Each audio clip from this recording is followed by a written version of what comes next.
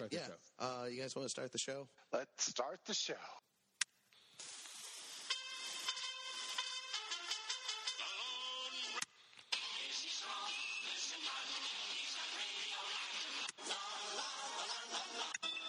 In the great hall of the Justice League.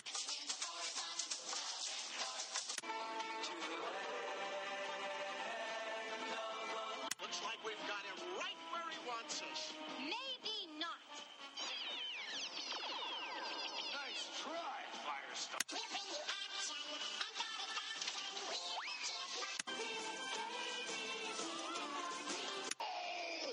must have those power pellets.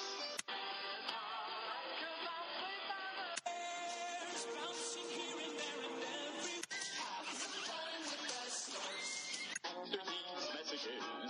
We'll be right back. I can't find the sugar.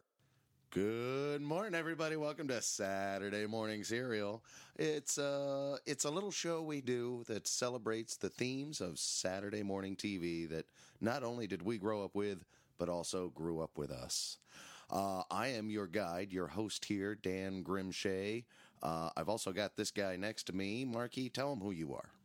You just did, but I'm here anyway. Oh, blew that. All right, stranger to my left. Tell them who you are. Hey, howdy, hey, listeners. It's Jimmy the Gent here again. Ooh, I threw him a curveball and he He hit it. Yeah. Yeah. A little bit of I got a piece of All wood. A infield grounder. You got a piece of wood. all right, so anyway, let's see where to start with this week's episode. I was born January 20... I'm going somewhere with this. Okay, all right. I was born January 27th, 1977. Go ahead, jot that down. Yep. That night, one of the top-rated shows of all time was on the air. I think it was like part 3 or 4 of Roots. Roots, okay. TV miniseries on NBC, I believe. It was staggeringly popular. Mm-hmm. One might even say it kicked off a trend that we saw continue through the late 70s, early 80s, mid-80s, 90s, perhaps to today. Mm-hmm. We'll follow that thread later, Okay, listeners. all right. Event Can't wait. TV. Event television, where TV is on all the time. But how do you say to people like, hey, we're going to do something special.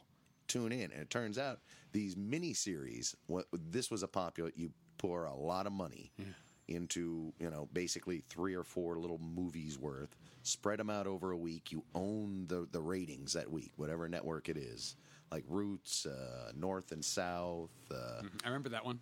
Is that like the Wild Thornberries or something, I feel? Sounds familiar. I was still young for most of those. But what I do remember, and here we go. Here we go. 1983. Yeah. V, the miniseries comes out. Oh, my God. This is... Changed my life. You could say it's partly on the heels of Star Wars success, because now everyone's Battlestar Galactica, and networks are trying to spend money on sci-fi. But this was beyond being very sci-fi. It's V for visitors or victory, or right. You put whatever V you want in there. Well, it's going to take a miniseries to figure that out. Yeah.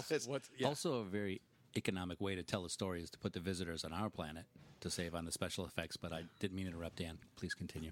No, that's all right. Way to it also seemed like knock it out from the knees. It also seemed like every time you're trying to say something about our world, they're like, put that message in space. That's kind of what they were doing back then. Right? So if you got something to say, put it in space and say it there. Put it in space. We'll pay extra for the little ships on guide wires. Yeah. But that was one. But it's very allegorical, though. Yeah, that's what I'm trying to say. That's what this was. V was. I'll just tell it right out front. Spoiler alert. Yeah. It's basically a retelling. If you haven't seen it, if you haven't seen V in the miniseries yet, please take a second, pause this podcast, watch it, because spoilers ahead. Yeah. Yeah. Yeah. Absolutely.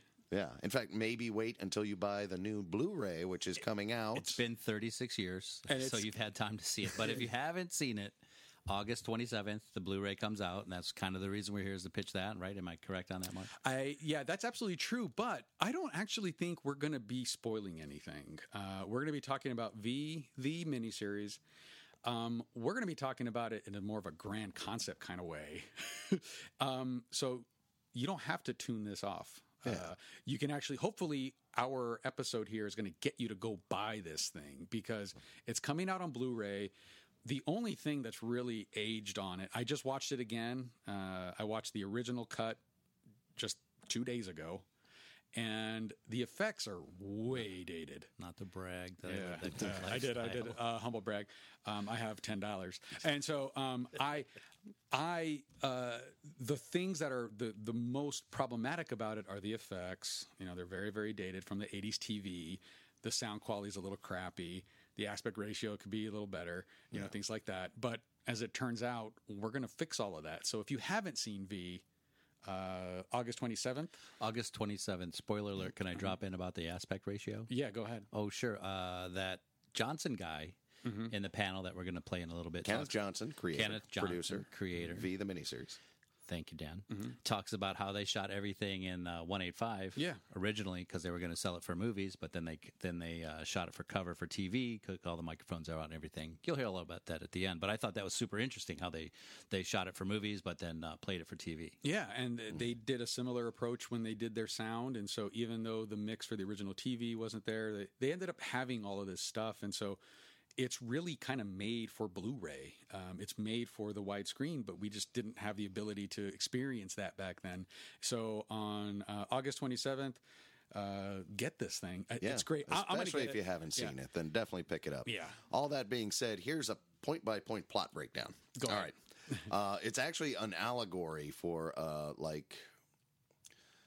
don't want to say based on true events, because he's the whole reason to make it an allegory is to say this is something that could happen, but it's the idea of fascism and how would you react to that? Right. Because especially during the Cold War, Americans, we would all say, still can't get over those Nazis. How did the Germans not see that coming? It's ridiculous. Yep. But and then this is kind of a response to that. Like, no, it's a complicated, crazy world. To illustrate that, here are some lizard people who eat gerbils. Yeah, famously. Marc Singer. Yeah, handsome as hell. And I don't know, suburban Nazi kids. Yeah, that's exactly what happens. It's really crazy, and I forgot. You know, I think I've seen it recently, meaning that within the last 10 or 15 years. I think I've seen it again. It was on NBC Universal when that was a channel long time ago. When I had DirecTV, I think I saw it there. That doesn't make any sense because it's an ABC thing. Anyway, I don't remember. But anyway, I've seen it. I believe that you've seen it. I've seen it since. You know, in the past 36 years, I've seen it again. I mean, actually, a couple of times. You know, so 2 days ago. different channels would like pick it up and show it as like a special TV event and things like that. Like we would relive it, and then of course they would have a follow-up series and actually a full season again. None of those really worked out. Although Michael Ironside was in a couple of those. We can talk about that later.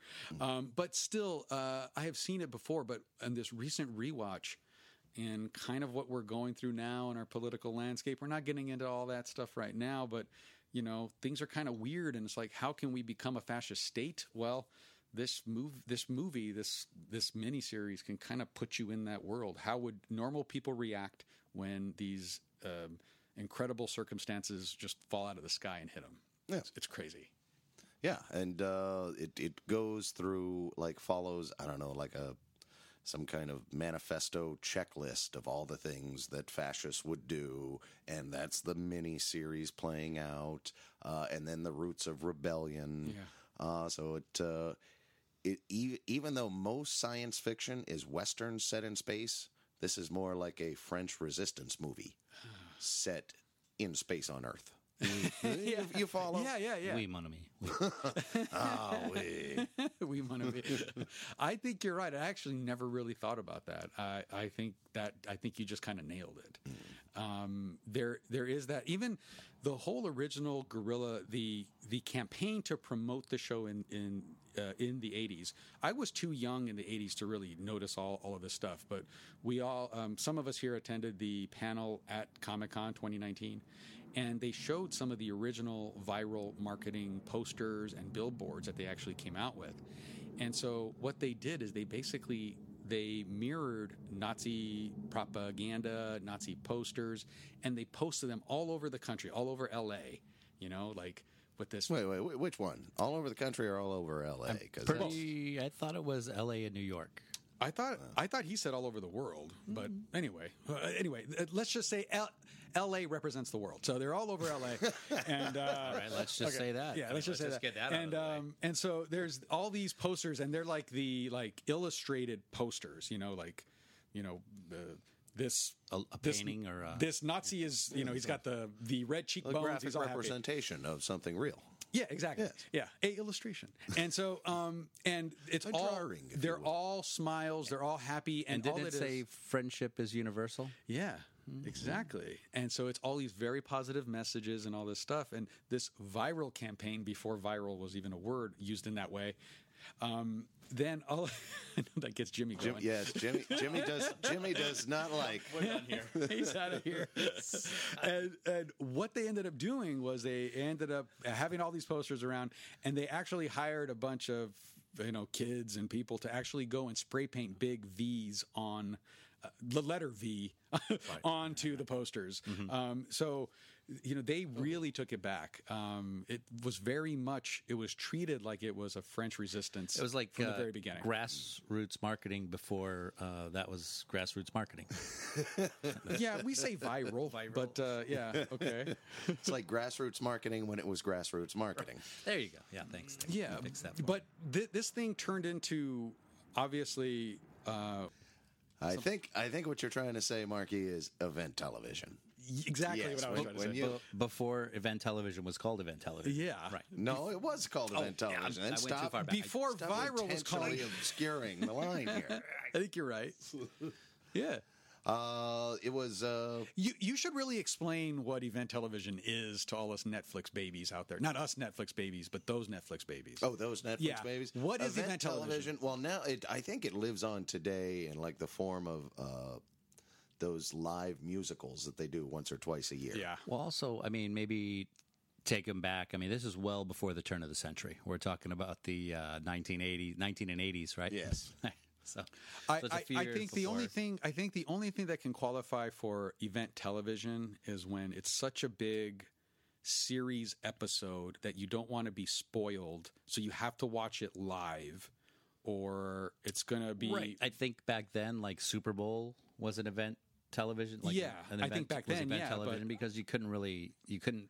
It doesn't live on after the broadcast, right? Correct. If you had a VCR, you could tape it back then, but if you didn't have a VCR, you were kind of But now, listening to everybody else's interpretation of what happened. Yeah, but now that still left room for like produced, scripted content. Right. Where you get that is the weekend when Stranger Things drops on Netflix. Right. Yeah. That becomes event television, but only because everyone wants to eat it immediately. Right.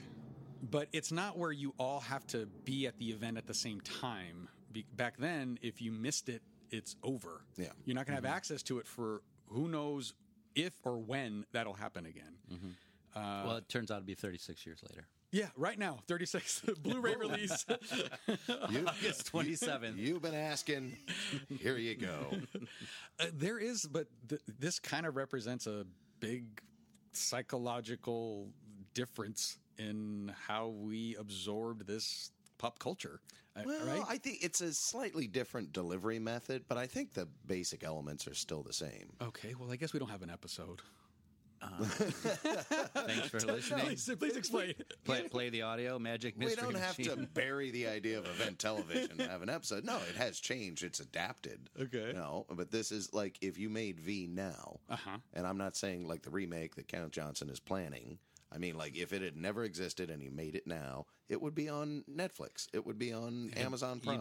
You'd break Hulu, those maybe. 10 or 12 hours into whatever, hour-long episodes, right? I mean, it's still good storytelling. It's still like a broader scale than just an hour or 2 hour of story, right? Yeah, and maybe like AMC on cable might touch it a couple of places, but networks aren't going to do it. Right. So, yeah, it has changed in that sense. Yeah. Because back in the 80s, it was, the 4 channels. Right. Well, and HBO, but that's not TV. As just a example about how bad a network television channel could actually screw this up, they did try to reboot V back in like 2007 or something. No, they didn't. Let's move on. It was horrible. And What was it? I mean, so, we're all very, very, very lucky that, Hulu and Amazon Prime and Netflix, that they're all out there right now, and they're taking the chances, and they're putting the resources behind it with a lot of respect and a lot of love. Because it's not working out on network TV like it used to back then. When I hear the term, that format has definitely been ceded to the streaming. Right. Side note: it's definitely a different animal. You can't write for network TV the same way you would write for Netflix or Prime or some like uninterrupted. You have to, for network, you have to write for the break, the commercial break. You have to create drama every 10 or 15 minutes, right? So it's also a different style of storytelling. Right? Yeah, I agree. I think that's all very, very, very true. But again, there just seems to be this kind of frontier that we see now in the Netflix, that we just past those network channels. But when I hear event television, it kind of goes back to that water cooler talk. This is when everybody watched the same thing at the same time, and then on Monday morning, everybody came in and was talking about that thing that they just saw. Yeah, and I think that's kind of gone. No, it's not at all. Stranger Things comes out on Friday. On Monday, everyone was talking about it. Or everybody's upset that, you can't spoil it because I haven't seen it yet. I haven't caught up with you. All right, yeah, okay. 20% of the future market is saying that. Everybody else, they're like, I like Stranger Things. It's on right now. I'm going to watch it. Yeah. And you gobble it all up. I think it actually kind of changes a little Monday bit. And you're talking about it at the water cooler. I think it actually just kind of changes a little bit in that it's like all of a sudden it's like, did you watch it yet? Right? It's not, did you watch it? Because, that's the difference. And so as soon as you get that I watched it, boom, water cooler talk is on. Yeah. Yeah. And it's really cool. I think that's an advantage to technology. Yay, science. But, right? I mean, isn't that great that we can all do that? Sure. Well, that's I still exactly can't grow a tomato movies. in the desert, but we can watch 8 hours of TV all at once. Yeah, I love it. Yeah. I know, I love it. It's great. It's fantastic. But back then you couldn't. If you missed it, it was over, and you had nothing to talk about, and you had to wait a year, or you just missed out on that conversation completely. Yeah. And that's sad. That is sad. Nostalgia for the old days. Yes. Yeah. Hard times. How did we survive? There is something. I'll tell you one cool. way I survived. I found solace. What's that? Beastmaster. Movies like that. Who was the Beastmaster, by the way? Marc Singer. Marc Singer, who is also Donovan from V. If you were trying to describe to anthropologists far in the future what an 80s hero is. Oh my God. Yes. You would like draw him with charcoal on the cave wall. Is it fair to say that Marc Singer was the American Arnold Schwarzenegger after Conan? Like this was our American kind of it's similar take in costuming. It's hard to say there's anything more American than Arnold Schwarzenegger in the 80s especially. I think he was a great story. And Marc Singer is about 130 pounds. Wasn't there a female Beastmaster too? Like I never saw a Beastmaster. I know. I don't know if you're trying to get me to say Bitchmaster. But I won't do it. I did see a couple of episodes of Beastmaster a long time ago, but I just cannot for the life of me remember them. Tiger Girl? Well, it wasn't a show. It was a movie, I think. Yeah, it was a movie. Okay, all right. Yeah. And there was Red Sonja, which was I remember a spin-off of Conan, but Beastmaster Conan is... It wasn't a redheaded talk show. I'm sorry. That was I do think nails that on a chalkboard, sir. I think apologies to all the Conan heads. Conan. It was That's Conan for 100 Conan. years before what's his name got his show. It's Conan. No, it's not Conan. Stop it. The idea of the Donovan character in V, and Marc Singer's performance there, I think it actually harkens back to more of the traditional television heroes, like the television cops, Mannix and Columbo even, like these guys are, kind of that hero of the week, villain of the week. He has to go out. He's very cookie cutter. You kind of know where Donovan's coming from. He's a hero that can handle all problems that are coming his way. It's an action journalist. Yeah, he's an action journalist in this case. And it's great because he kind of represents truth. He has to capture the truth and deliver the truth. And that's kind of how his whole character goes through this whole experience. And again, we're not going to spoil this thing for you because we think it's important that everybody kind of watch this movie. It's something that we all lived through and just loved. Looking forward to reliving it again. But yeah, I think he was more of the traditional TV hero. But for me personally, Donovan was a real hero of mine. We went to Comic-Con this year. We had access to the press room. I attended the round table with him. There are some YouTube clips that capture me in the screen with him. I'm the guy with the blue hat with the Rebel Alliance symbol on it from Star Wars. You Big guys will red see. shirt that says "I'm not bragging" on it. Just say hi if you see me. Yeah, no, but you guys will see me and how nervous I look sitting next to him. And He's the Beastmaster. He's the Beastmaster, right?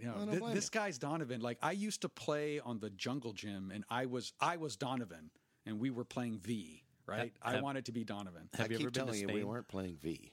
What's that? Have you ever been to Spain? I have been to understand Spain. that's very big there, Spain. Yeah, there's actually still there's still parades every year. People are still dressing up as V. There's cosplay and all this stuff. V is still a very popular show, but in the 80s... In Spain. Yeah, that's fine. But I have not heard about but I was so excited. I wasn't disparaging the good Spanish people. Yeah, what's wrong? But well, I'm sorry, I didn't know that fact, and it seems it's hitting me weird. Why is Spain had a lot of fascism thrown on them? they want a hero. You know what? You might be absolutely right. Yeah, but if I think they just like the broad shoulders. They're bringing it back. The padded shoulders. There's of the visitors' costumes do have that V cut to it. That's crazy.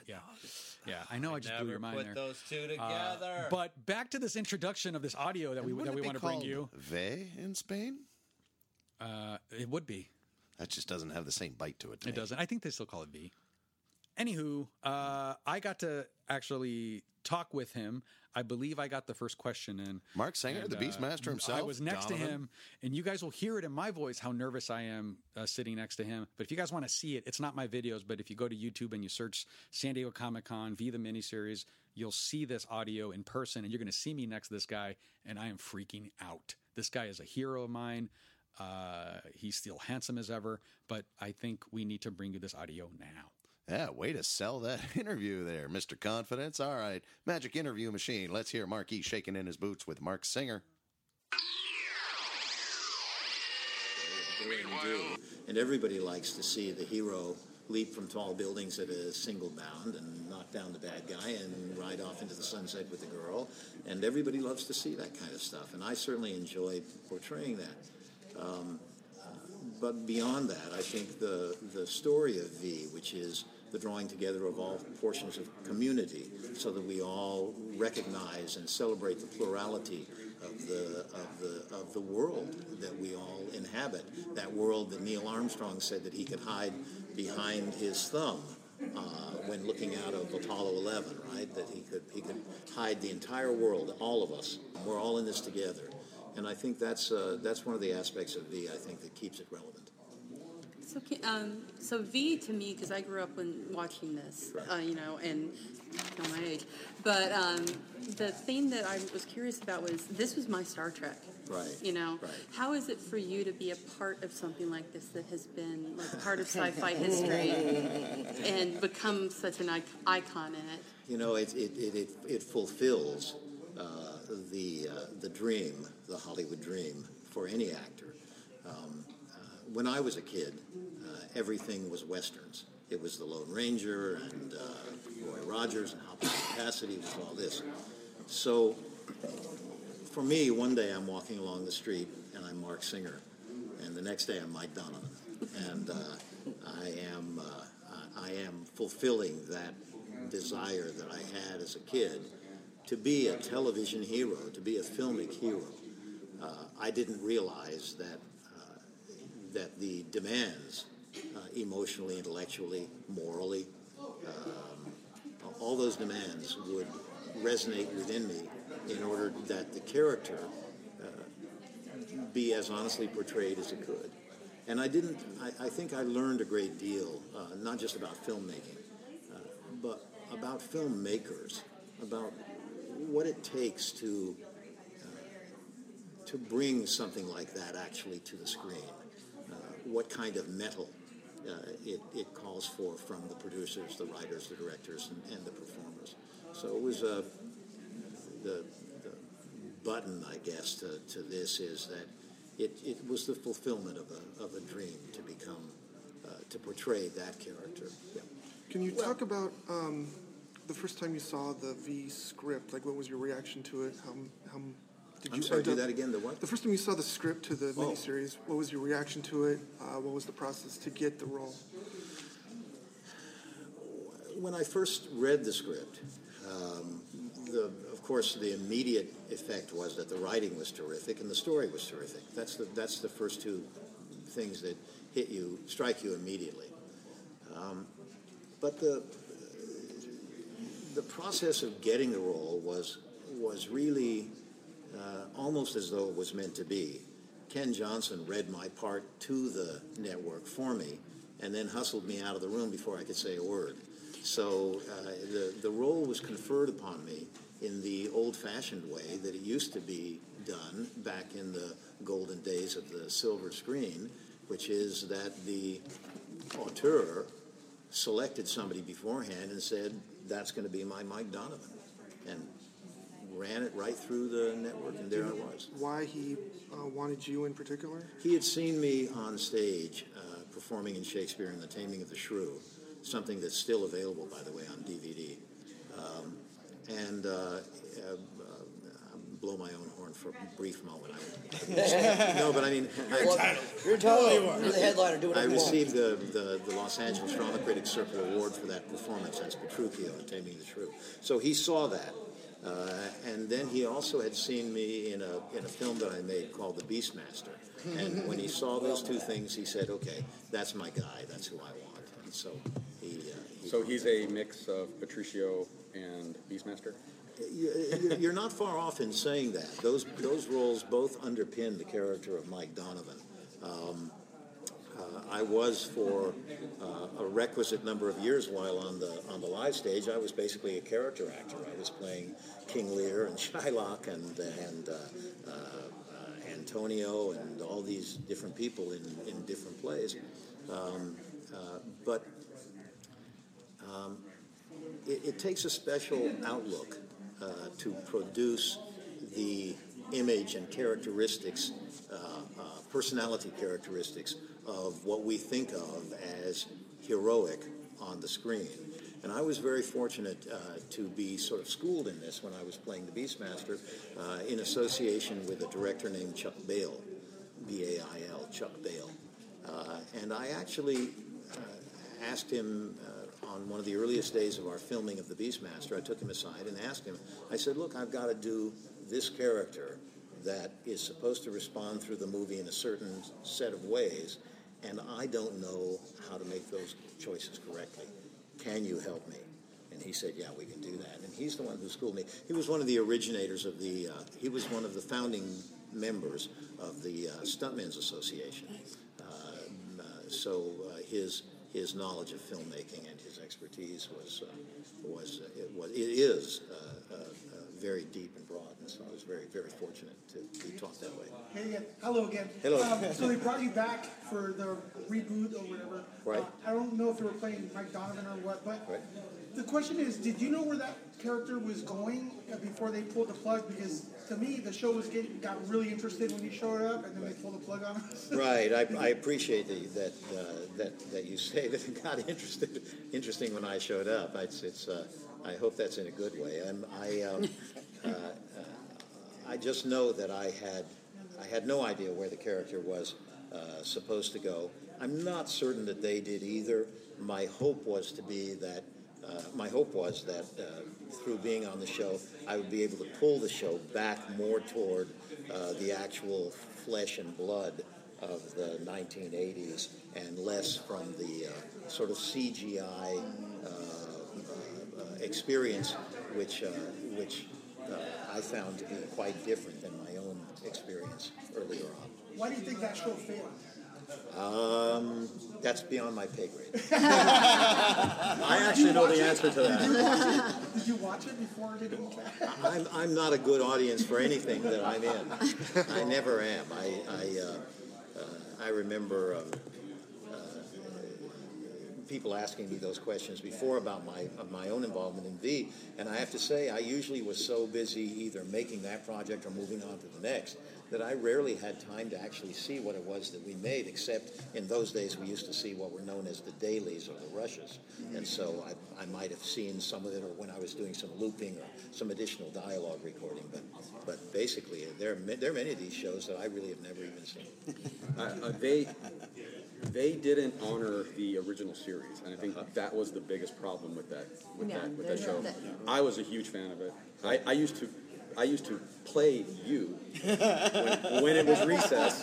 You were my sister. Me too. Right? The red dust thing and everything. And not just as Donovan, but as the Beastmaster. As the Beastmaster also, I think everyone wanted to be. And it just didn't satisfy that craving that we had for V again. I think so often the mistake is made in creating sequels that it's like reinventing the wheel. No, you should go with what's tried and true. That's what got you there. And so perhaps that's true. Yeah. So you were talking about all your work in Shakespeare, and I'm curious to hear from you how it is to work in genre, and how genre is getting more respect now, and how with films like this, with V, you're able to talk about morality tales and talk about things with blanketed within that, and people get thinking about things. Can you talk about being a Shakespearean actor and working in sci-fi, and how you bring that gravitas and that importance to it? Well, I think that this goes to my general belief about acting in the first place, which is that I think that every actor and every writer should start off with Shakespeare. Period. Very often the way Shakespeare is approached these days, it's not until you already have learned a whole bunch of things, and in the acting realm, you've been working on contemporary pieces, and then eventually you feel it's felt that you know enough about that now you can work on Shakespeare. It's just the reverse. You should start with Shakespeare because he's so architectural. He's almost legalistic. Every character that he writes, every word that he writes for every character is almost like a contract. That character does not step out of those characteristics which absolutely, explicitly define their mood, their tone, their intent, their morality, everything about them. And so when you then shift something like that over into a modern context like sci-fi, you then apply the same architectural tenets that you learned in Shakespeare to that. And you begin to parse the characters, and you parse the situations that they're in a similar fashion, so that you remain as true as you can to the through storyline of the developing story. If you're in a series, eventually your own character is going to, the writers are not going to be defining the character to you.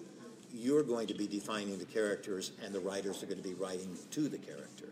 And that's when you begin to know that you're in full swing. You can see this in many series, many of your favorite series, if you look at them in retrospect or binge watch them or something like that. You can see the characters themselves that the writers begin to write to them, as opposed to them following the writers.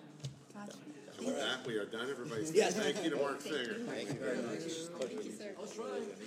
That was awesome.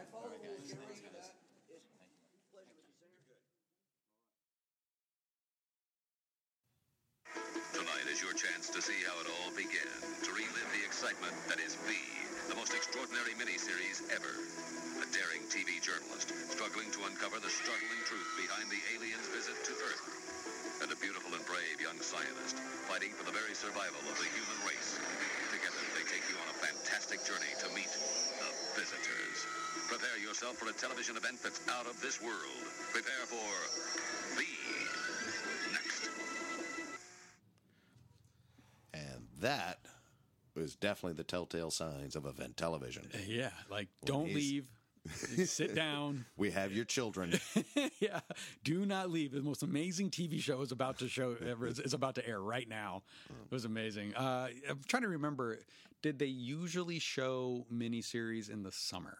I don't think they were above it, but they were probably aiming for like sweeps weeks. Okay, that makes sense. Or otherwise, just totally dead. So like the spring, like May, June. This started in May 1st, 1983. Was the oh first wow! episode. Look at this. He's ready. He's ready with that. Right on the trigger. On May Day, nonetheless. That probably means something. Maybe so. Who knows? Who knows?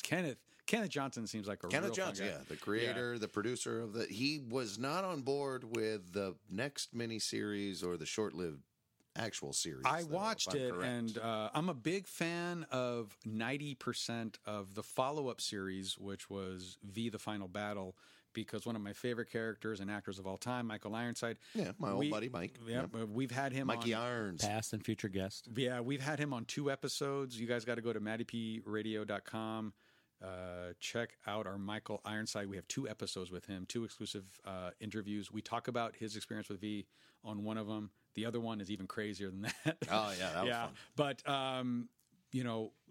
he was not on the original miniseries. He was just on the follow-up. And so for those of you that are... this Blu-ray release, I think, is just the original miniseries. So don't expect to there get is no Ironside. all the V. Loose connection to Michael Ironside on this. Yeah. I think... Past and future guest, Michael Ironside. But, this Good enough for me. Magic Interview Machine. Michael Ironside.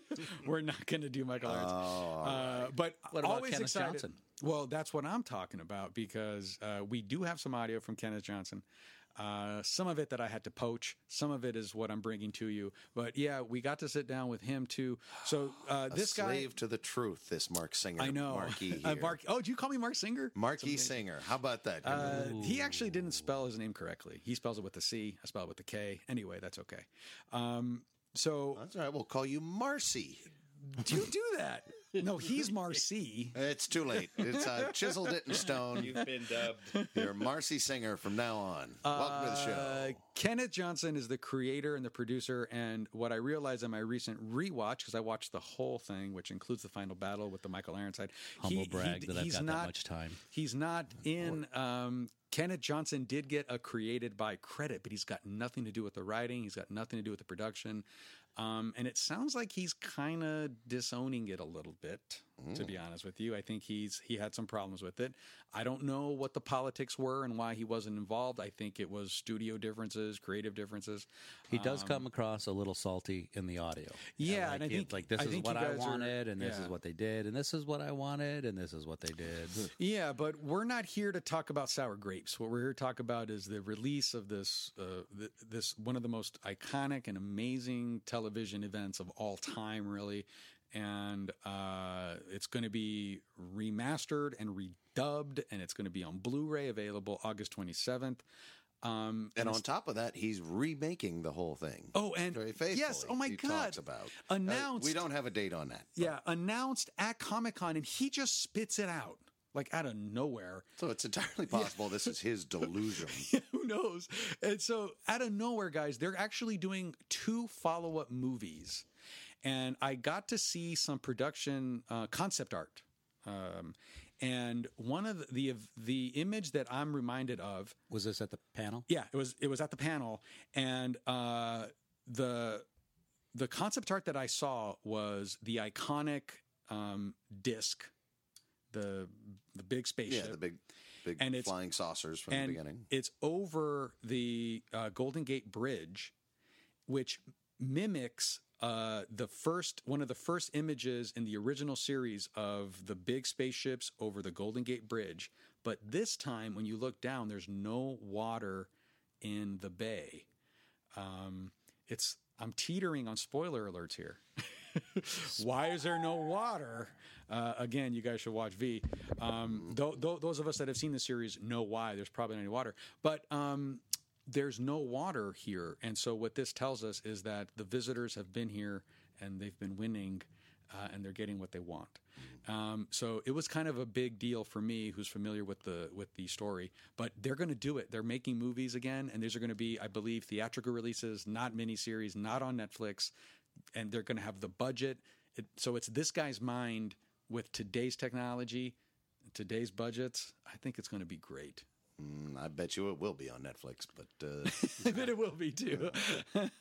I'm just excited about it. And he just spits it out like it's nothing. Like we all knew about it. The whole place was just like, wait, what? And he's like, oh yeah, we're doing the movie. You know, it's just crazy. There you go. Exactly the same way we dropped the news to you, listeners. Yeah. Maybe should have mentioned that sooner. Anyway, remake on the way, but the Blu-ray is coming out any second now, depending on when you're hearing this. August 27th officially, but it's remastered. New effects have been put in there, new visuals, CGI. And now the only Jimmy, what's that aspect ratio again? 1:8:5. 1:8:5. Say it slower. 1.85. But it's not. That. It's not 3:4. Sexy at all. It's not 3:4. Like it's not 3:4 the way it should be on the television. I thought that's what he said. And it's also not mono. 1.85. It's also not going to be in mono. It's going to be 5.1 sound. So that's a big deal. It's got one of the greatest theme musics. It's ding ding ding ding ding ding ding ding ding ding. Now I'm doing the mono. The silly V's coming down, shaking your trees. I don't think we could say anything more, and nor should we. No. I think it's time because we have nothing else to say about this. Let's hear it from the horse's mouth himself. Kenneth Johnson, will you come over and sit down next to me? Well, I guess not. Magic interview machine, bring us to him. How in the press in the last 2 years since the election in 2016 that there's been talk about the book that Sinclair Lewis wrote, It Can't Happen Here. I've seen it come up over and over and over again because it's the same kind of scary underpinning and the groundswell that begins to form around a charismatic, which is what we have. And it's really startling, and it has really sort of brought me, I think, back into the consciousness today. Because if you go on my website, there are some posters of political satire, of a visitor, one of our propaganda posters with the visitor guy in uniform and the dark glasses and reaching out and shake his hand, except the face is Donald Trump. And that was a Canadian artist. We found a guy named Scott. He was a Scottish-Canadian artist in Calgary. Had done that, and it just appeared on the web. We had nothing to do with it. And it's happened around the world. In Avignon, France, last fall, on a wall the size of this wall, I mean, that big, there's this graffiti work, but it's not like spray paint graffiti. It's like a painting of the visitor leader with the dark glasses and the face is the current U.S. president. And one of the things I particularly love about it is there's a French phrase that's written on the bottom, and it says, "To the heroism of the resistance fighters, past, present, and future, this work is respectfully dedicated." And it was like, I saw that, it was breathtaking. And I think that shows how it's just in the consciousness of people. And my wife, Susie, is really big on Facebook, and she sees these things coming in all the time from people who are, it sounds like they're talking about Hitler, but then you get through it and they're talking about V, and or what's going on in Washington right now, which is just so worrisome. But and the silent majority in the Republican Congress, it's just terrifying. It's exactly it. Nobody speaks up until it's too late. Anyway, I went on and on. They've been converted. Well, no, they want their jobs, and they feel that's the only way they can keep their jobs, because if they say anything bad about our dear leader, he won't be there for them. Money is money. Money is money. If the V reboot yes, sir. Didn't work, no, I enjoyed it. It's always great to see more V. I didn't see it. I saw the first pilot, and I said, "Okay, not my cup of tea."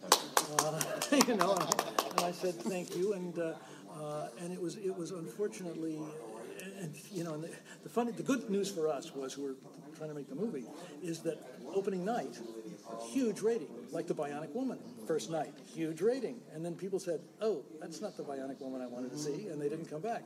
And the same thing happened with V. The audience, this is the second night, were dropped off by 1/3, and it just kept falling. And so they pulled it, fired the whole team, and brought in a whole nother team. And I had lunch with one of the guys who had been in the midst of all of that, and he said it was total chaos. Nobody had a clue what they were doing. And the guy that did the Bionic Woman remake, David Icke, had done Battlestar Galactica, which I thought was really pretty good. It was better than the original, I thought. And I thought maybe he could pull it off. And and I saw the pilot, and I thought, oh my God, it's just it has no heart, has no humor, it has no humanity, and they don't have a leading lady.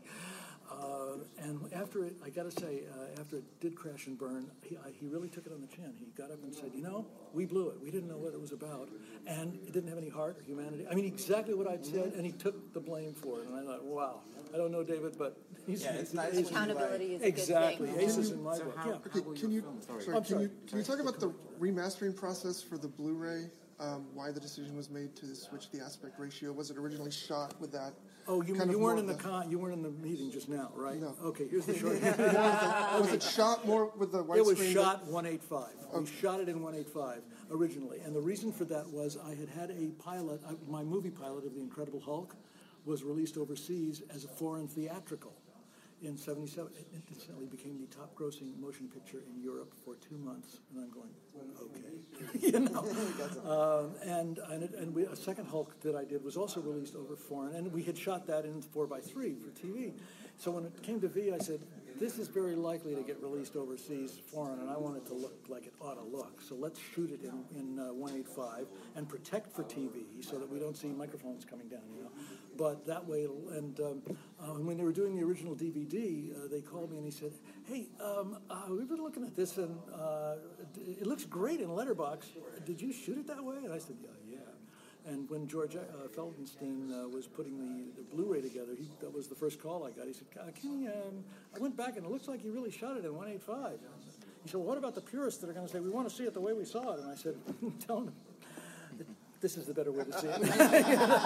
Well, the other thing that was too funny about the original DVD release, because I had been leaning on Warner's for like 3 years, late 90s. So you guys got to do a DVD release. Yeah, ho-hum. In about 2001, I got a call from Warner's, and they said, we had a great idea. We had to do DVD release of V. I said, that's great. What are you going to use for a soundtrack? And they said, well, the original. I said, the original that's in mono? Because Warner's wouldn't let me mix in stereo, because they said, well, nobody's broadcasting in stereo. And I said, no, but they will be next week, and just like the screens are going to get bigger. And so we had to go back and remaster, and it was great because I got to go back. I had more time, twice as much time, doing the mix for the DVD than I did for the original pilot, and it sounds so much better. And on the Blu-ray, I don't know, it's even better. Yeah, 5.1. Yeah, it's great. Yeah, the helicopters fly by in the background. It's great stuff. But do you think the second miniseries or the series will end up on Blu-ray? I have no idea.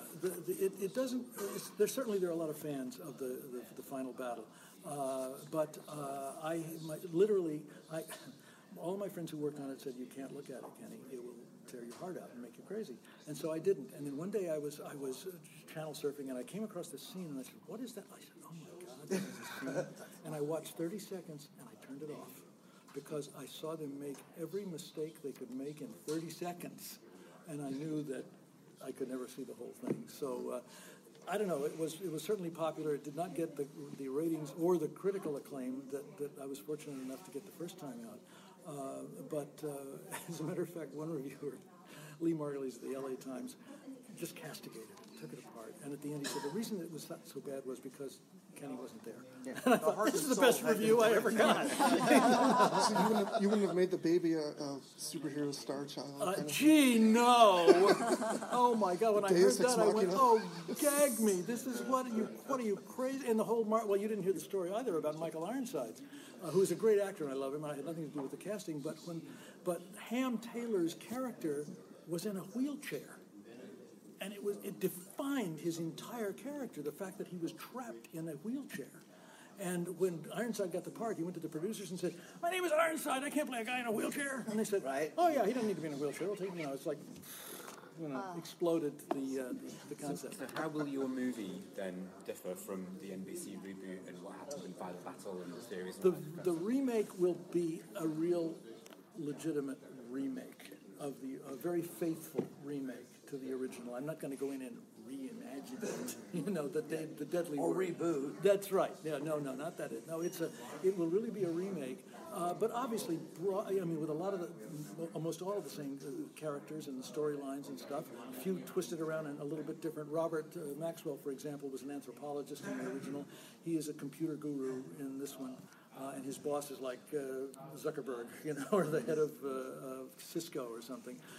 So there are a few changes there like that. But basically, it's the story and a lot of the lines even, because if it's not broke, don't fix it. That's the thing. And I didn't want to reinvent the wheel, because the beauty of coming to places like this is you get to be face to face with the fans. And I get a gazillion emails because on the original DVD I put an address if you had comments or questions. Where would you? That's how I emailed you. Well, that's it. But they come in literally by the thousands, and I really answer all of them. Of course, I have created some macros for the questions that are always answered, but I always try to personalize them too. And it has given me a sense of what they want, about how they.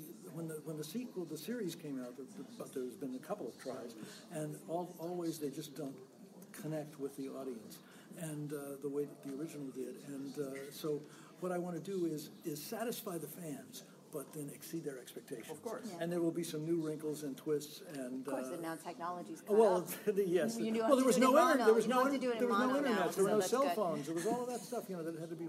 So it'll be a faithful remake, but at the same time, I think it's going to have enough new sparkle that it will just get. Can you talk about doing complicated visual effects and makeups on television in the early 1980s with the technology that was available at the time? Well, when I had to turn Bill Bixby into Lou Ferrigno in 1977, we did use the same exact technology that they had for the Wolfman in the 1940s.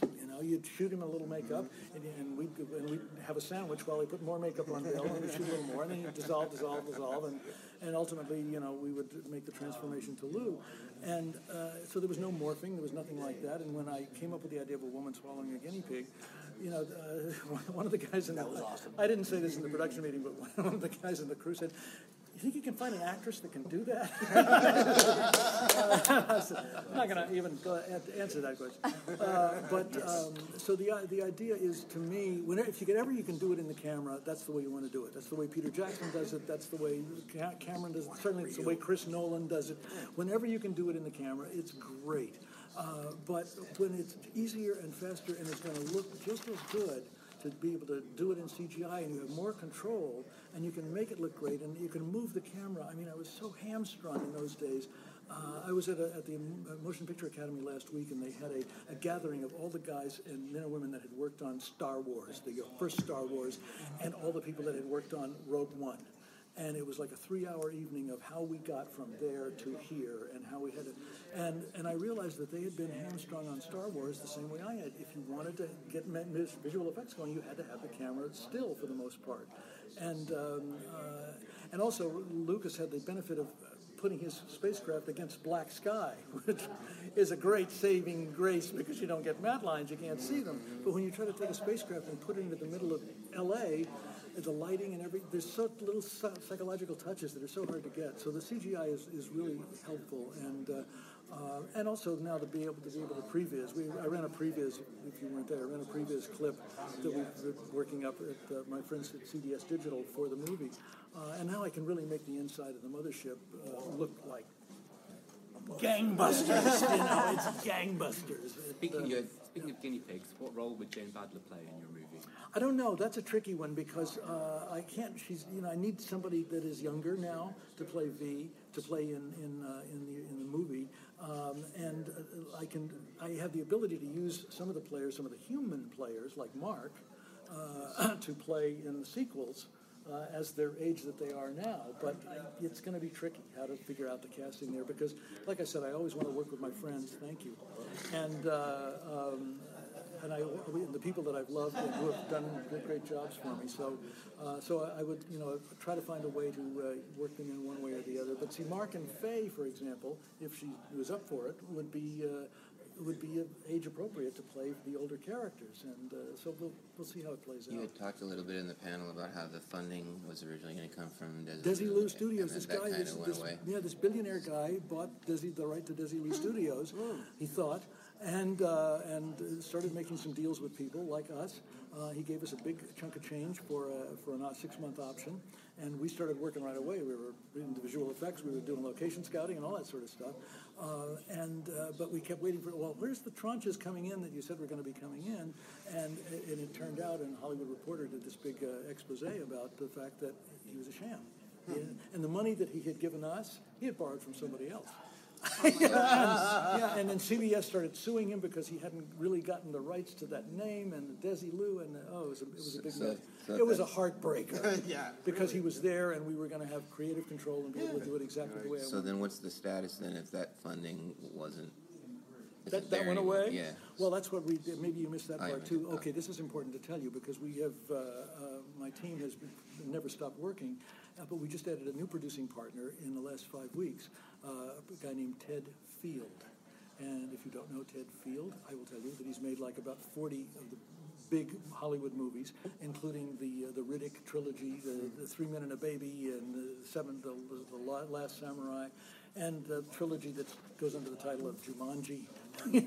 And Ted came to us with a way to do it, to follow the pathway that I want to do, because I didn't want to give up creative control, because I could have sold it to a studio for mid-7 figures 10 years ago. That's right. That's right. Well, that's it. I've seen it happen. I've seen the Bionic Woman, the Incredible Hulk get screwed up, and V also. And I said, no, I'd rather the movie never got made than got made wrong by the wrong people. And so that's why we've been holding on. And Ted, I think, is going to, and that's breaking news today. Nobody's heard that until today. But Ted is a dynamite. Yes, sir. We're cutting you off. Oh, phooey, but I love these people. and you know what? You'll see him again someday, but I got to. Okay, that's for you. Alfie, the G's are gone from our delicious alphabet. Gone with Nasty McEvil. No names with G's will be spelled with G's. It's Alfie, the alphabet city of Thanks, Alfie. Now we can spell our names again. With post-alphabet cereal, part of this nutritious breakfast. It's doggone good. Oh. That dude was taking all the V's. I get it. He was taking all the V's. Yeah, in case you had some trouble hearing that at home, that was totally good. Alphabet cereal. Alphabet's apparently had a letter-stealing villain somewhere in its marketing. Named past. Alfie. No, I'm sorry. Alfie was the hero. Alfie dog. was the hero. Yeah, that makes sense. Yeah. Okay, all right. But yes, he was stealing all the V's. The letter burglar. So there you go. I found a cereal commercial that ties into us. Hot damn! Never failed yet. I know. But what do you guys think about Kenneth Johnson? Huh? He was crazy. Very excited. Still cares about this. 36 years later. He's got a lot to say. He didn't get enough stage time at the panel, I think. Like in the roundtable, he just kind of unloads. I think he definitely had a lot to say about this. He's obviously very aware of our current political environment. I'm not going to say that goddamn name here, but I mean how it's relevant. Views, yeah. I mean, there's goddamn AOC. Just more letters, and so just to kind of wrap all this up. In this miniseries, it's about freedom of the press, as represented by Mike Donovan, the lead character.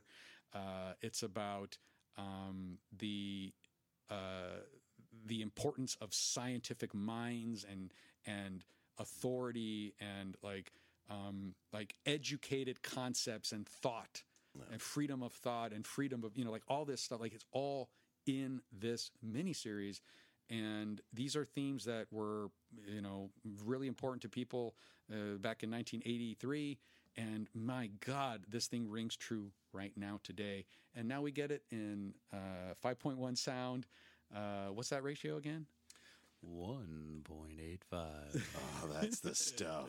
Oh, yeah. Fill We cannot wait. So I'm excited about this. And I want you guys to be excited about this. And assuming that the Warner Brothers gods from above come through here, we will be giving away your Blu-ray V copy. I just want you guys to let us know that you heard it here. At Stay Classy SDCC. Send a message to me or follow and retweet SD Batman 66 or don't. It's a free country. Grim Shea does not tweet. I do not involve in the tweets. But the other kind of bonus giveaway that I am doing is I got a promotional, it's like a big 3-inch button.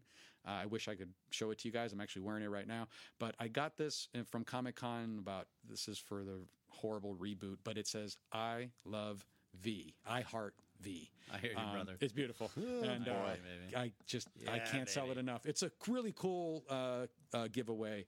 Horrible adaptation, but great giveaway. And it's probably the only one left in the world. Also a fabulous description for an audio medium.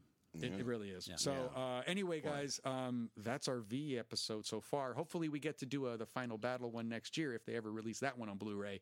And we'll talk more about Michael Ironside. Yep, we'll have Michael Ironside, green slimy babies, all the other things you remember that we couldn't touch on in this one. But yeah, hats off. Thanks again to Kenneth Johnson. Marc Singer. The amazing Marc Singer. And everybody else who was even tangentially involved in V. Hey, thanks, y'all. Thank you, listener. Thanks for listening. Oh, Robert Englund. Yeah. He's in there. Stop opening cans of worms. All right, that's enough of this. Now we know. And knowing is half the battle. This is enough of this.